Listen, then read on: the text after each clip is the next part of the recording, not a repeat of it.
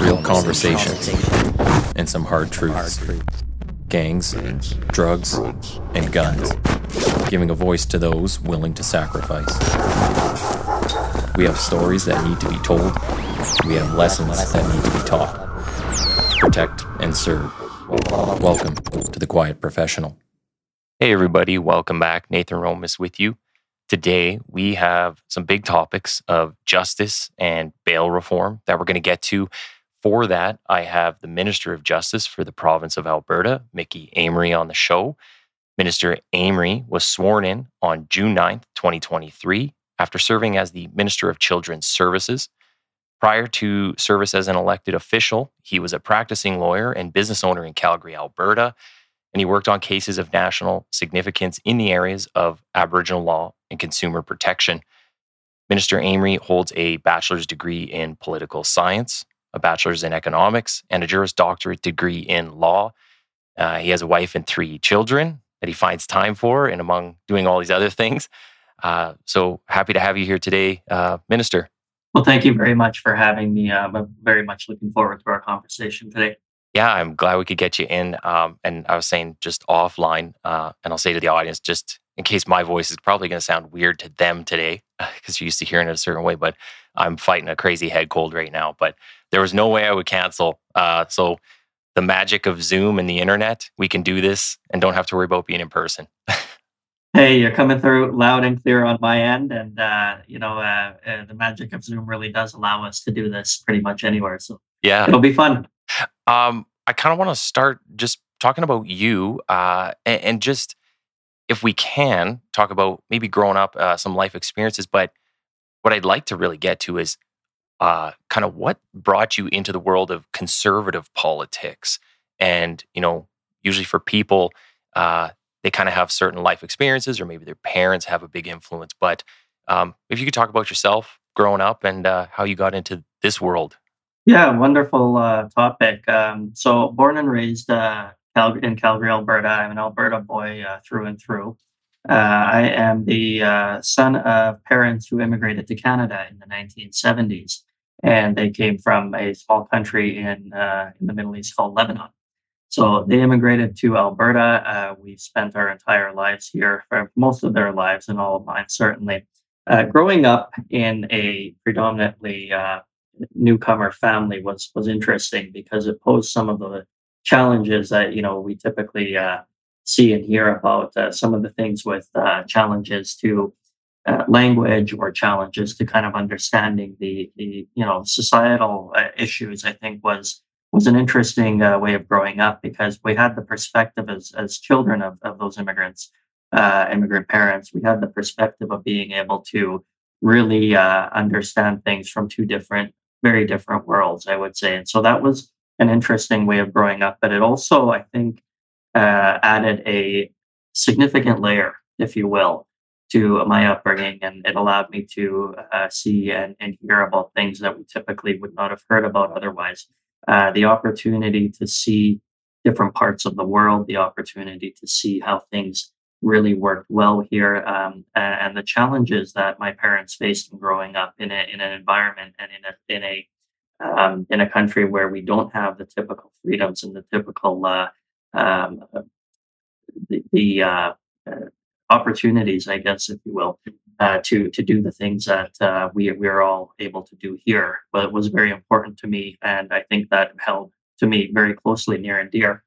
I remember hearing about some of the the ways that governments across the world operate, and learning about that somewhat firsthand gave me a unique perspective into how grateful many people are when they come to Canada, including my parents and myself. And I think that just being able to grow up in an environment like that gave me a very, very unique and I think advantageous perspective when it came to going into politics. Now, politics is another interesting topic, because I come from a family that has very much been involved in the conservative movement for a very long time. My father first became involved with the Progressive Conservative Party in the early 80s. and ran in the 1986 and 1989 provincial elections unsuccessfully. He then continued on, and he used to always say third time's a charm. And he ran in the 1993 election as the progressive conservative candidate, and he was very successful in that particular election under the Ralph team. He continued on for 6 consecutive terms. I'm very proud of that.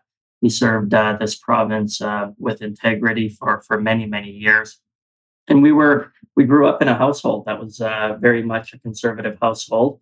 It very much also aligned with some of the ideologies that my parents had brought with them, and some of that I think are very important. And one of those is really being responsible government, responsible to the people, accountable to the constituents, and making sure that whatever we do in a manner that we would do within our own homes. And that's really where my conservative ideologies lie. If I'm going to do something, I want it to be something that I would typically do for myself as well. Hmm. If I'm going to approve a project or a spend or whatever that may be, I need it to embody what I would do in my own personal budget. And I think that's really important to note, because I think it forms the basis for all of my conservative values. If we're going to do something, it must be done in a way that is fiscally responsible and effective and efficient. And I think all of those things can be achieved if you take the time to really look at what you're trying to do. So, there are any number of different areas that one might characterize as being, sort of conservative values. And I really would like all the viewers to hear and listen when I say that, when it comes to fiscal management, prudent management, fiscal conservatives, and being responsible with the public purse, that first and foremost forms the basis of my political ideologies. And I think I try to embody that in everything that I do. Well, I think, yeah, you bring up a good point there, and that's a big topic, especially nowadays, is where are dollars being spent? And I mean, it gets asked throughout time, but I think that's a real big focus nowadays is where exactly is every dollar going right down to the penny? It's like, is the accountability there? Are we spending it? We're getting the best bang for the buck, I guess. Um, and you blew my mind right off the top when you said that you're Lebanese. With the name Mickey and you have fire red hair, people would never guess that you're from Middle East background. Are you like both parents are from Lebanon? Yeah, full parents were born and raised in Lebanon. But look, I like to say this, and I like to say this, and that part of the world saw a number of different peoples over the past centuries and millennia. And the truth of the matter is, it just goes to show you how small this world truly is. Many different types of people have been through that area. Many different types Yeah. of culture and customs and traditions, and everything else under the sun has really come through that area. And so, probably somewhere back in the lineage, there's probably some Scottish or Irish background. I don't know. But as far as I can tell you, I've both parents were born and raised in Lebanon, so I was able to learn the language. I was able to you know uh, speak it fluently. I can read and write at a more basic level, I guess. But certainly, again, it has given me an appreciation for being able to uh, understand firstly some of the different customs, and some of the different ideas that come from abroad, and also to sympathize with it and make sure that Hmm. whatever I do also embodies, in addition to that financial component, but also embodies a considering the views of people from elsewhere, and making sure that their views are adequately respected and represented as well. Do you find in all your travels that a lot of people that come, maybe first generation, maybe second, but especially those newcomers, are they generally conservative in your experiences, or do you find that they come over and they're more liberal? No, I certainly and genuinely believe that most newcomers are conservative in nature. What that means is this: every newcomer family that I've ever had an encounter with, has been fiscally conservative, meaning that they didn't either have the luxury nor do they have the desire to spend frivolously. Immigrant families have to be very careful about what they do because a lot of them have come to Canada with very little, and I think that's important to keep in mind. Family is a huge thing, and family, both in the conservative movement and in immigrant families, is I think a fundamental and key component. So for me, you mentioned earlier, I've got these three wonderful kids, and I try to find time for them, but I also want to make sure that every decision that I'm fortunate enough to make is something that they can hold their head up high and make sure that they can defend it in the future. And I want to be able to do the same thing. Yeah. So when it comes to the fiscal responsibility, when it comes to faith, when it comes to family, I call them the three F's, and I spoke about them for years now. But those three F's are really that basis for conservative values, and they also embody what I think the vast majority of Albertans, both from here and those who have come here very recently, embody in their own lives. So yes, absolutely, and that's why I would say to you, Nathan, that when I talk about conservative values and we attribute them to those three F's: family, faith, and fiscal responsibility. I think that all of those describe the vast majority of Albertans to a T. Well, and I think, yeah, you have a good point there. It's hard to find, at least on social media and all that, in all the headlines nowadays, people that are forward looking like that and think, okay, what are my kids going to think of me in the future, and what are they going to say about the decisions that I made? I find that's kind of what attracts me more to the conservative values, and whereas nowadays a lot of people are just um, kind of about self gratification. They just want the quick satisfaction. It's like no time is spent on kind of looking into the future. So that too is something that kind of speaks to me. Same with the three F's that you're talking about. Um, just before we do get on to justice and bail reform, I did want to ask too, and this is just like a personal question, but it's um, when it comes to the provincial and the federal side of politics, how much overlap is there? How much talking goes on back and forth between the two? Because sometimes you see federal politicians or provincial ones, they'll echo each other across party lines. But sometimes if you look at like the NDP party, a lot of people think like the Alberta NDP is very different than the BC one, and then they're very different than the federal level. But when I look at the conservative side, it seems like a more consistent theme throughout. Like they're kind of echoing the same message and delivering the same message. So, uh, how much back and forth is there, federal to provincial? Well, excellent question once again, and one that really takes a lot of thought to talk about. I think what you mentioned in your comments is really important to highlight, and that is that the consistency that Albertans and indeed Canadians have when it comes to the conservative movement is almost uniform all across the country. We advocate for the same social programs and the same opportunities and the same advantages that many parties do. And I think that what really differentiates us from other parties is the ability to take the time to ask the question of why. Now, there's a lot of people that will tell you what they need and what they want, and there's a lot of initiatives that are developed through the various ministries and departments where a need is identified. But very few people start asking the question of why. Why are we spending this much money? Yeah. And specifically, what is it going to achieve? And are those dollars being allocated in the best way possible? I think that's incredibly important because what you'll see consistently throughout the country is every party makes a number of promises. And I think that the difference between a party like the Conservative Party, and that this is consistent all across Canada, or another party like a left leaning party, is that we also ask the question of why. We know why are we doing this and what are we going to get out of it? And I think those are very important questions for every single thing we do. Are we getting the best bang for our buck when it comes to spending public money? Is there a better way of doing this? Why did you come up with this particular idea? Right. Yeah. And far too often, what we see in other areas of the country are provinces that are slowly but surely getting themselves into a serious financial situation.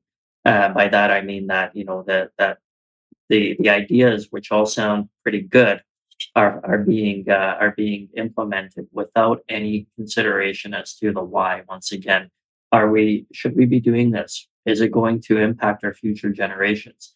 Who is going to carry the burden of this project or this idea or this initiative?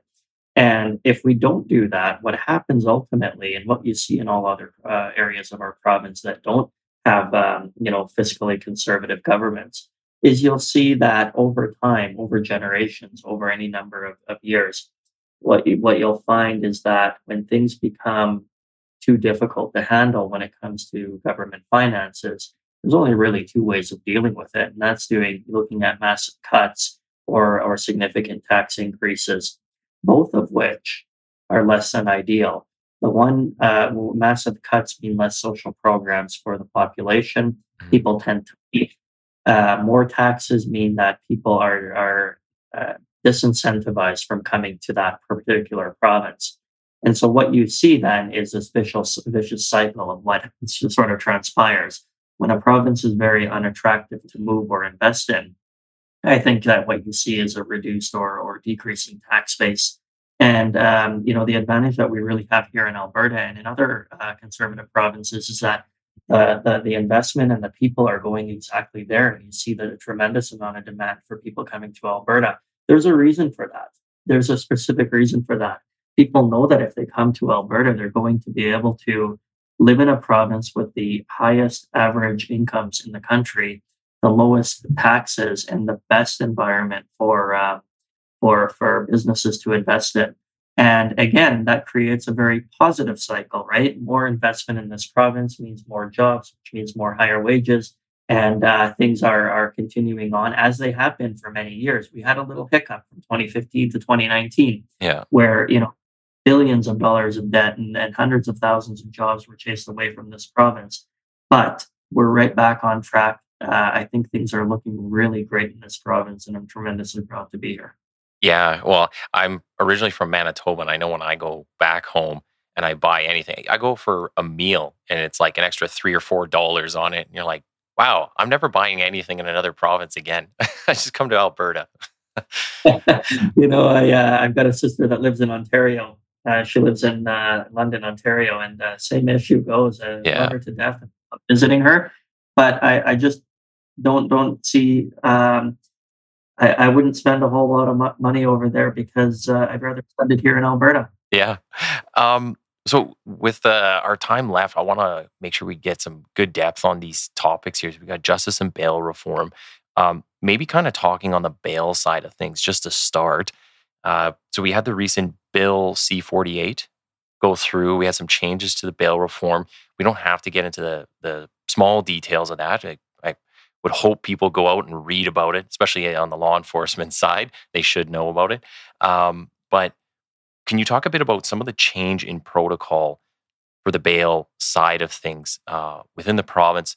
And on that, can you also explain where the differentiation between federal and provincial, I guess, jurisdiction on this issue is? Because I know feds have some say in it, but how much does the province control? How much does the province get to have a say and make change on this issue?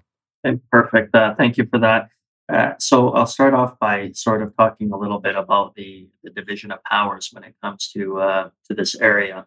The federal government is certainly responsible and retains jurisdiction for dealing over matters relating to the criminal code, and certainly within their jurisdiction is the ability to influence the bail system here in Canada. I want to take you back here, Nathan, just a little bit back, a little bit before my time, but an important thing to know. And that is going back to 2019 with the federal government's decision to introduce Bill C-75. Yeah. Bill C-75 was an act to amend the Criminal Code, Youth Criminal Justice Act, and other acts. And it was described as a way of trying to help alleviate some of the pressures on the criminal justice system. And it was masked as a move to help provinces deal with the burden of dealing with a growing criminal justice system by introducing something called the principle of restraint. Hmm. What that means, it requires any peace officer or judicial officer making a decision regarding the release of an accused to give primary consideration to the release of that accused at the earliest possible opportunity. And again, in addition to that, on the least onerous conditions that are appropriate in the circumstances. And so that set the stage for all the problems I think that we've been encountering lately, and that is what a lot of people refer to as the catch and release program or the Yeah. crime initiatives. This was all directed and prompted by our federal counterparts. It did not work, and I think that every single province in this country and the territories had urged our federal government to revisit this because it simply wasn't working. In January of 2023, I think this is really important. All Canadian premiers from the 13 provinces and territories signed a letter to Prime Minister Justin Trudeau, urging that the federal government take immediate action to strengthen Canada's bail system because we saw that this was a real problem. Now I'll come back to what you were talking about a little bit later on, and that is Bill C-48, which was again another act to amend the criminal code, and it was essentially aimed at bail reform.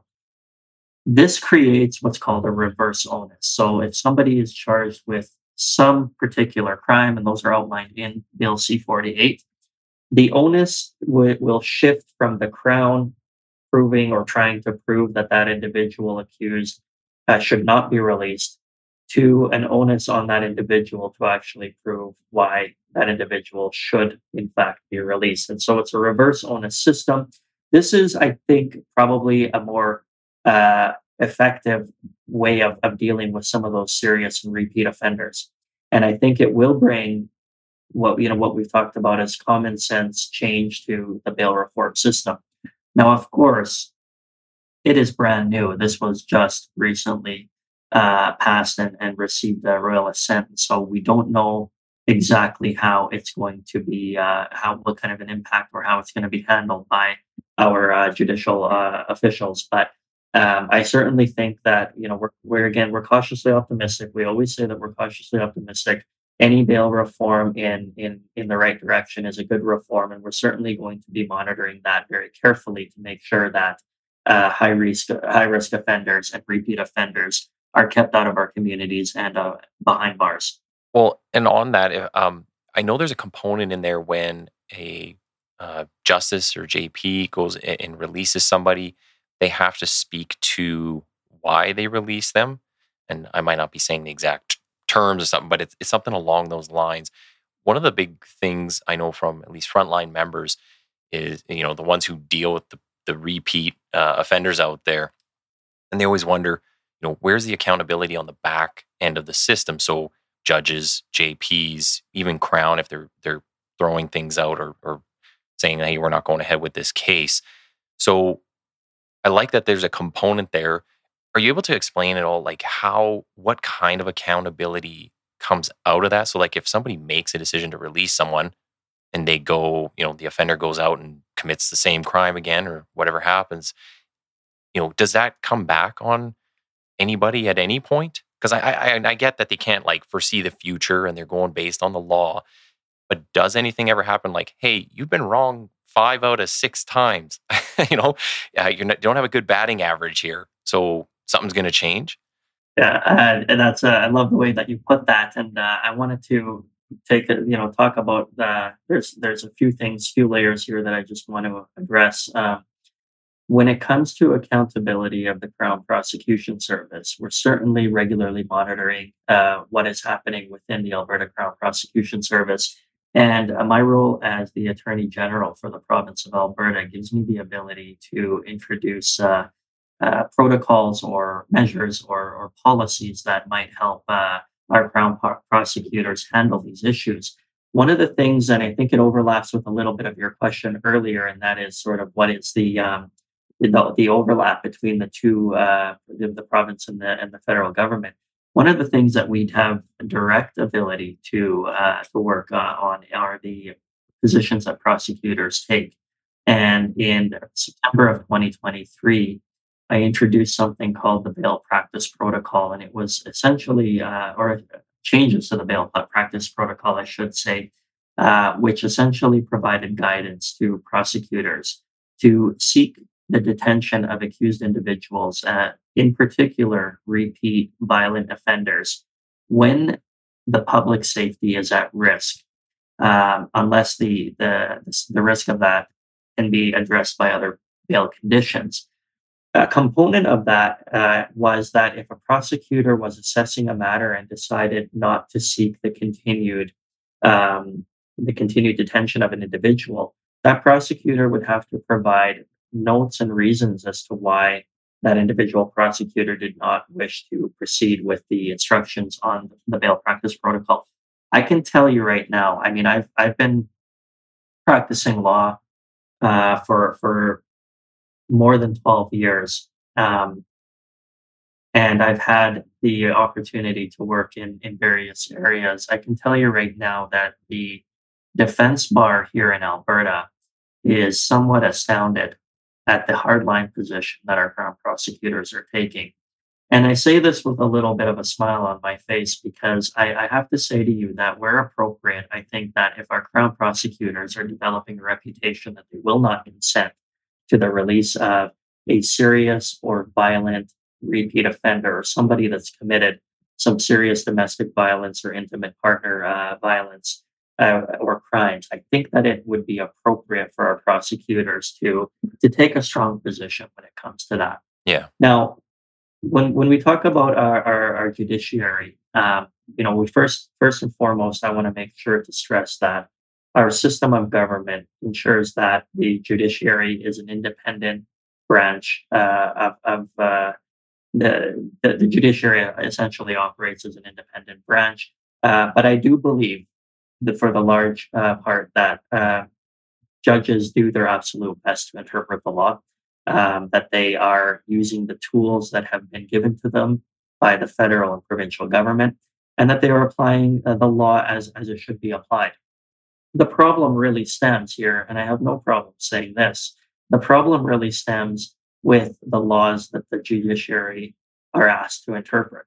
And that is the problem here. When you have bills like C-75, which mandate the principle of restraint, as I talked about earlier, which tells a judicial officer that you must make a decision with the with that in mind of the accused to find a way to release that accused at the earliest reasonable opportunity. Sorry, and on the least onerous conditions. Well, that creates a real problem for our serious and violent criminals because they no longer take the issues of bail decisions seriously. And many of them have learned far too quickly that they should not expect to see them remanded for until trial and that they can continue to do what they've been doing. Yeah. So the reputation, I think, really focuses, the reputation of our criminal justice system really stems on the issue of what are we doing as politicians to empower our judiciary and our prosecutors and everybody involved in dealing with this in an appropriate way. And I can tell you right now, I'm not convinced that the federal government has given the judiciary the tools they need. Yeah. And you know what? One of the things that has come up recently, and I just had part of the discussion with someone else on this podcast, was just how you can have a criminal warrant in another province, and it could be for serious offenses. And all you got to do is just go to the next province, and it's not executable. You're not getting shipped back. So a lot of the people are avoiding accountability in that respect or in that way just by going across provincial lines. I mean, we've had people with warrants out of Manitoba. We had one in particular, Manitoba, Saskatchewan, and BC, and they were in Alberta. And I kind of maybe hoping this is like another project for you or something down the road. But looking at dealing with people, especially with Zoom or however we can do it, if you have criminal warrants, you're not getting away from that, right? Because the criminal is across Canada. I can understand if it was like provincial, we give a ticket or something. Okay, the other province doesn't want to deal with that. But holding these people accountable, and a lot of them can be for some serious offenses. We've had people with robbery, firearms offenses, just go to the next province and nothing's being done to you. No one's going to pay to ship you back. So I think there's a lot of different ways that we can look at holding people accountable. I think a lot of it comes down to the policy side. I mean, you make a good point, and very rarely do I see maybe the political side taking ownership of that, but I appreciate that very much. Um, yeah, so I think that's a big thing that as frontline officers, kind of want to see a change in. We definitely do like the changes that have happened.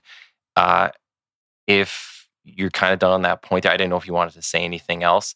No, I just wanted to emphasize the importance of what you're saying and how little the provinces and perhaps the federal government have taken in the way of initiatives to sort of link up all of the provinces in a with a way of communicating with one another to help identify some of Yeah, the challenges said. I also want to say that I'm very much aware of and very sympathetic to some of the frustrations that our frontline law enforcement agencies are experiencing.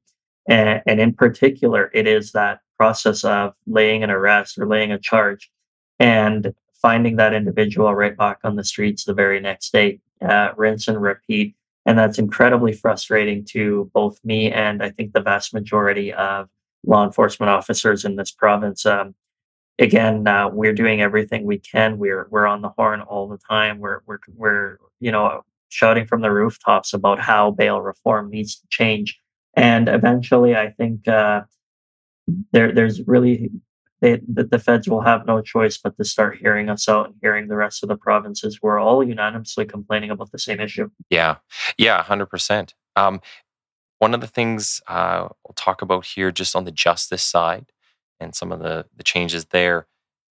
These teams of prosecutors that are supposed to be going, I guess they're going between Edmonton and Calgary. They're based out of the two major cities, and they have a focus on violent crime. So you can talk a bit about how that's going to work, and what exactly are they targeting when we say violent crime? Is it like linked to organized crime or gang stuff, or is it just all violence? So if it's gang and domestic violence, what exactly are they doing and focused on? Yeah, certainly. So what we thought about was again going back to some of our discussions about efficiencies. We thought about how can we empower our crown prosecutors to deal with problem offenders in the quickest and most efficient way possible. And what it really stems down to is that prosecutors were spending a lot of time learning about an individual file, learning about the accused, studying the patterns, trying to figure out how to deal with an individual best. I thought it was very helpful to focus on particular areas and allocate specific prosecutors who could do nothing but prosecutions in a particular geographic area.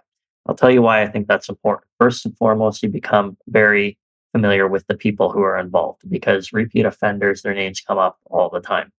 The other thing that's equally important is having a prosecutor know the geography and the neighborhood that they're dealing with Hmm. is very, very helpful when it comes to issues like bail and it comes to issues like describing and detailing the evidence for judges. If a prosecutor is dealing with those same streets and neighborhoods and sort of hangouts that these repeat offenders are at, prosecutors are very quick at becoming really good at what they do once they do it over and over again. And I thought it didn't make sense to have a file randomly allocated to a prosecutor based on other factors when we have this really obvious advantage in trying to get our prosecutors to become really familiar with the communities that they prosecute. And so that's exactly what we've decided to do. We know that downtown Calgary and downtown Edmonton are hotbeds for the types of violent and serious crimes that we talk about. And you asked about some of those, and I think you really got a bunch of them. The serious gang related crimes, the serious assaults, the serious drug offenses, um, intimate partner violence, which I think is focused on those who have been previously discharged for an offense, and other violent crimes that I think we all pretty much are well aware of. Those are the types of crimes that our individual prosecution teams will be prosecuting. What's more is that they'll also speak to bail for these offenders as well, Hmm. be involved in early stages of the prosecutions, and in many of these circumstances, the trial of these individuals. So having that consistency and having that stability within our Crown Prosecution Service, having them be able to prosecute in a particular area, I think will yield remarkable advantages. And keep in mind one other thing, Nathan, I think it's really important to note is that what we've simply done is we've done a reallocation of prosecutors to these areas. And so it's not like we have, you know, taken prosecutors away from one area or one type of issue and put them into another. No, the prosecutors have simply been restructured. And so we're going to have the same exact amount of prosecutors performing this important work all across the province. The last thing I'll say to you is this: the the Crown Prosecution Service here in Alberta is operating under a historic low vacancy rate of under 3% right now. And I think this is truly a testament. By the way, this is probably the envy of all government departments, but certainly it is a testament to the support and the close work that our department has been doing with the Crown Prosecution in making sure that workplace conditions and the balance between their caseloads and the type of work that they do and all other factors as well respected so that they can continue to do an excellent job for this province. Yeah, well, and you know what? I think it's good having these discussions like this because even from the front end, front line perspective, knowing what the prosecutors might need, I think there needs to be better communication. We can certainly up that, and have if something doesn't go ahead, the reasons why it didn't go ahead, having a little more communication in there with the officers and saying, hey, we need these certain things ahead of time, or while you're doing your investigation. I think that's a big component to it is the communication. We're just coming up to the end of our time here. Can I jump in here Yeah. really quickly? Because I think there's something else that's just absolutely phenomenal that is being developed by our justice officials in the Crown Prosecution Service, and that is our pre-charge assessment office. And I just wanted to explain what that is and what it's intended to do. What we're doing is, and we're working with a number of police detachments right now across the province in a pilot program, but the pre-charge assessment office is intended to achieve exactly what you just described. It is a team of prosecutors who are going to be working hand in hand with the various police detachments in this province to review a matter very early in its onset, very early in a criminal complaint matter.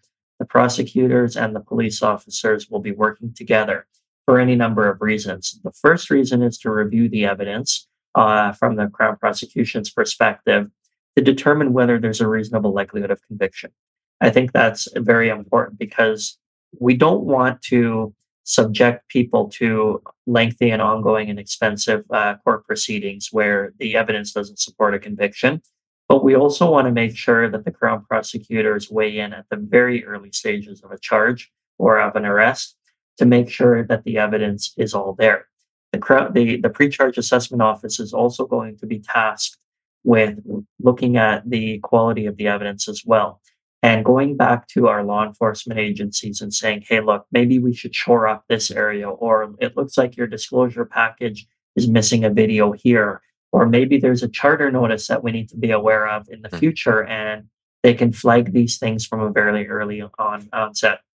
What we've seen in the pilots is that it results in a tremendous amount of resource savings.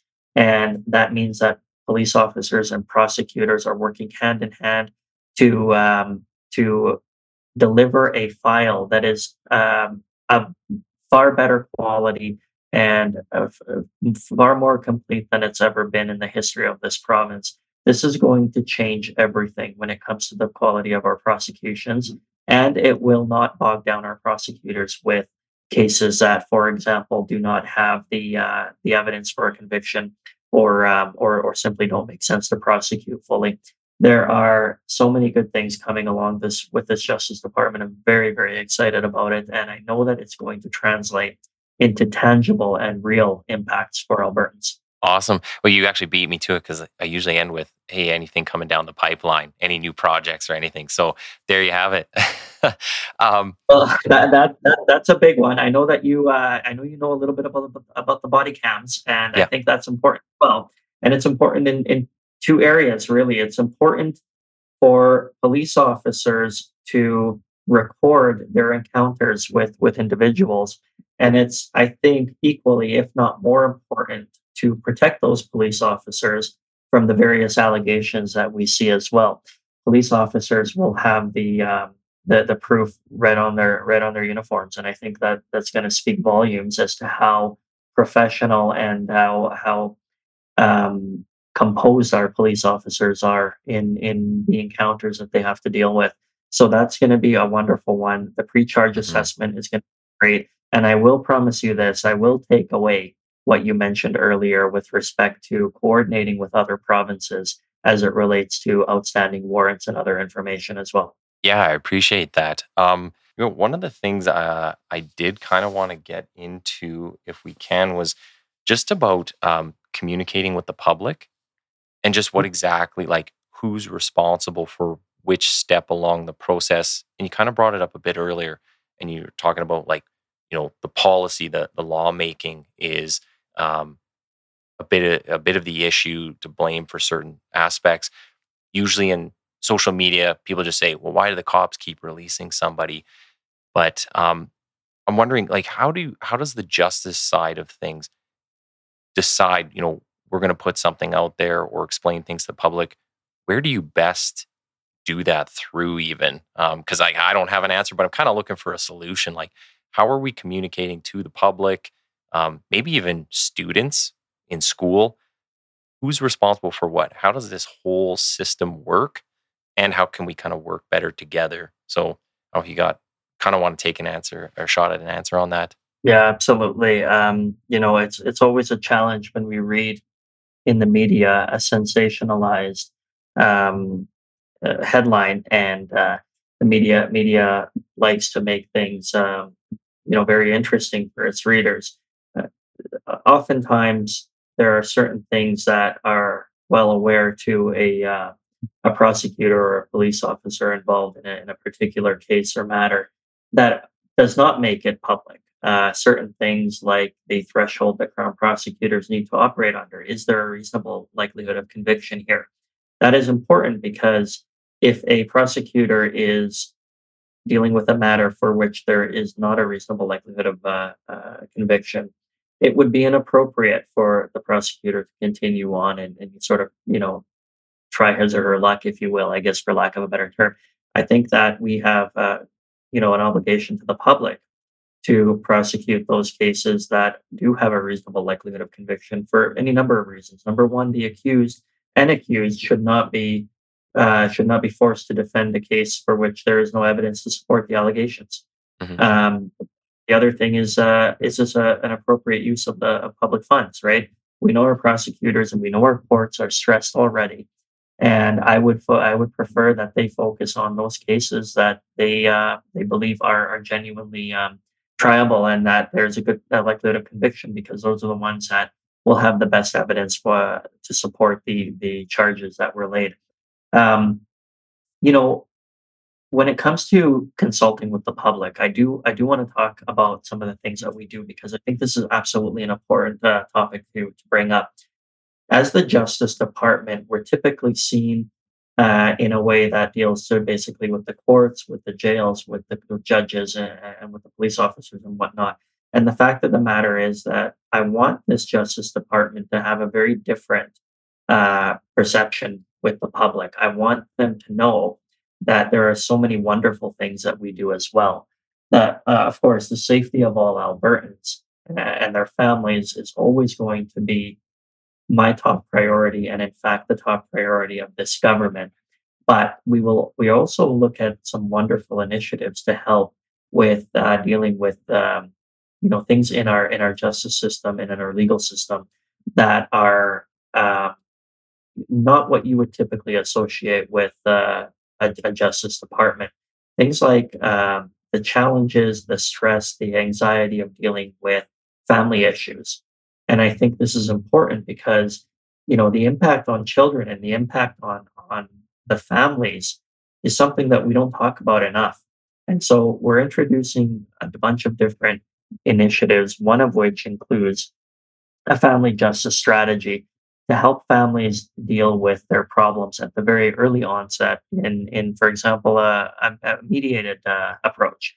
Can we have these families sit down and mediate with using somebody who the government provides to help address some of those very early issues, which maybe could be solved at the very beginning of a split or separation. What this does is it allows families to deal with things in a far less stressful environment. Going to court is incredibly stressful, even for a lawyer. Yeah. And I can't imagine somebody who's never been there isn't going to feel a lot of anxiety.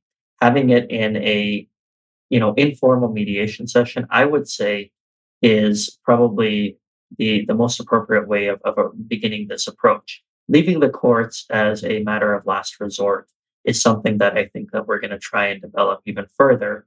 In December, we launched our family justice strategy that's been rolled out in Edmonton and Calgary. I'm very much looking forward to expanding that across this province and allowing families to help deal with their issues. Look, we're not going to do away with the problem of family splits and family breakups.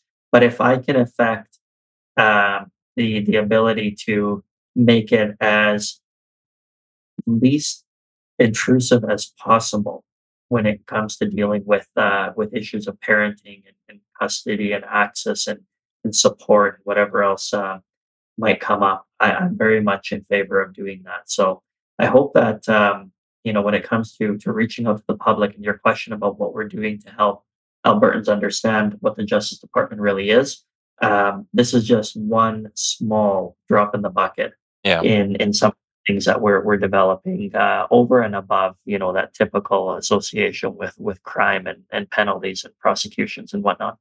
Yeah, I think like when if they put out in the news, somebody didn't their theft charge or mischief, it didn't go ahead because it just wasn't in the interests of the courts or whatever it might be.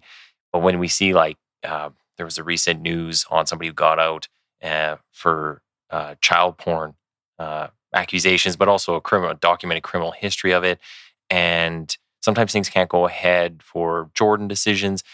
Uh, I think it'd be nice if there was like a place where it was kind of explained as much as possible.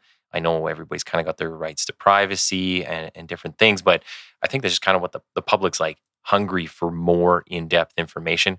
Kind of like the podcast. It's like everyone's kind of sick of just the headlines and the tweets and the shouting back and forth. It's like we want some content. We want some depth to this and explain to us, like educate us on why exactly are these decisions made the way they are. Um, for me, kind of one of those big components is getting right into the schools. So, university would be a good one, but maybe even high school, we start teaching people like this is how the whole system works. You're about to be an adult. Like you better get involved and get in the know.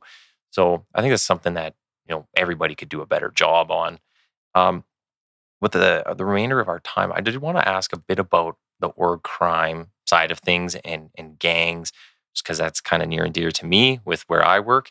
But with all the stuff kind of going on right now, where they talk about foreign influence, there's the whole connection between geopolitics, outside governments, and local crime groups. Does that come across the province's desk a whole lot? Because I know the feds are kind of getting put through the ringer with this right now. But but where does that come in at the provincial level? How aware is the province of those things, and then what's kind of done at the provincial level for that? Well, it would be absolutely right for me to say to you that uh, organized crime, gangs, and in fact cartels are looking to Canadian provinces to operate. We know that they are here, that they are trying to establish roots in the province of Alberta and elsewhere, and we're certainly very much apprised of the situation. As it relates to the policing and justice efforts to make sure that they don't find safe place here in Alberta. I remember being interviewed for the Calgary Sun some time ago and talking to Rick Bell and saying that Alberta will never ever be a club med for organized crime. We will never ever give them an environment for them to operate in, and we will never make it peaceful for them to operate in this province. And that's exactly what I intend to do. I will dedicate every resource in my ministry to make this the most hostile province and the most uncomfortable place for any organized crime to operate. And that's sort of where the precursor to what led to some of the work that we did with our targeted Crown Prosecution Service. These are the folks that are going to be able to identify very quickly once they see names popping up over and over again. Wait a minute, there's something here that doesn't sound right. This individual newcomer, but we're seeing his or her name come up more and more often. Let's take a closer look at this. And the only way to do that is to make sure that the same people are prosecuting the same types of crimes in the same areas.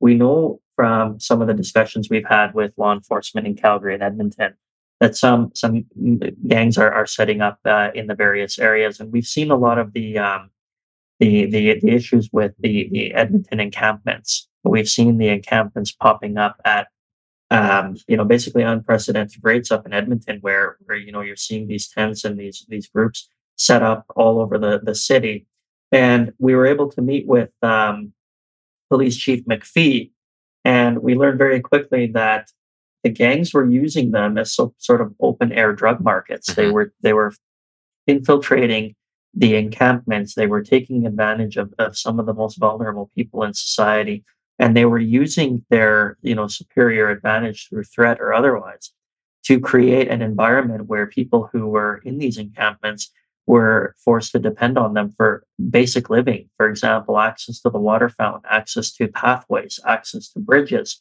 or even staying in encampments altogether. I was gonna say, and what's funny, in the same kind of space, they're depending on it for those things, but also for protection. It's like, Yeah, yeah, I'm gonna protect you you, know, but I'm also gonna do harm to you if you don't pay your tax. it's ridiculous how this has become transpired. And then we see the positions of the left wing agencies who are arguing that these are safe places for people. The shelters that we have in this province, the shelters that the government is supporting, are safe places for people who need a place to stay. And there's nobody on this planet that can convince me that living in an encampment that is being run by a gang is safer than being in a shelter here in this province. Um, we are very much aware of what is happening. We are very much aware of the attempts, and I can tell you that I have every available resource that the premier and this government has given me to combat that issue. And I don't think that we're going to let that transpire lightly. We're going to continue to chase them all across the province, all four corners, and make sure that there is no safe place or comfortable place for them to set up shop. I appreciate the answer. So we're just coming up to the end of time. I want to give you a second just to say how people can follow you and your work, social media, specific websites, anything.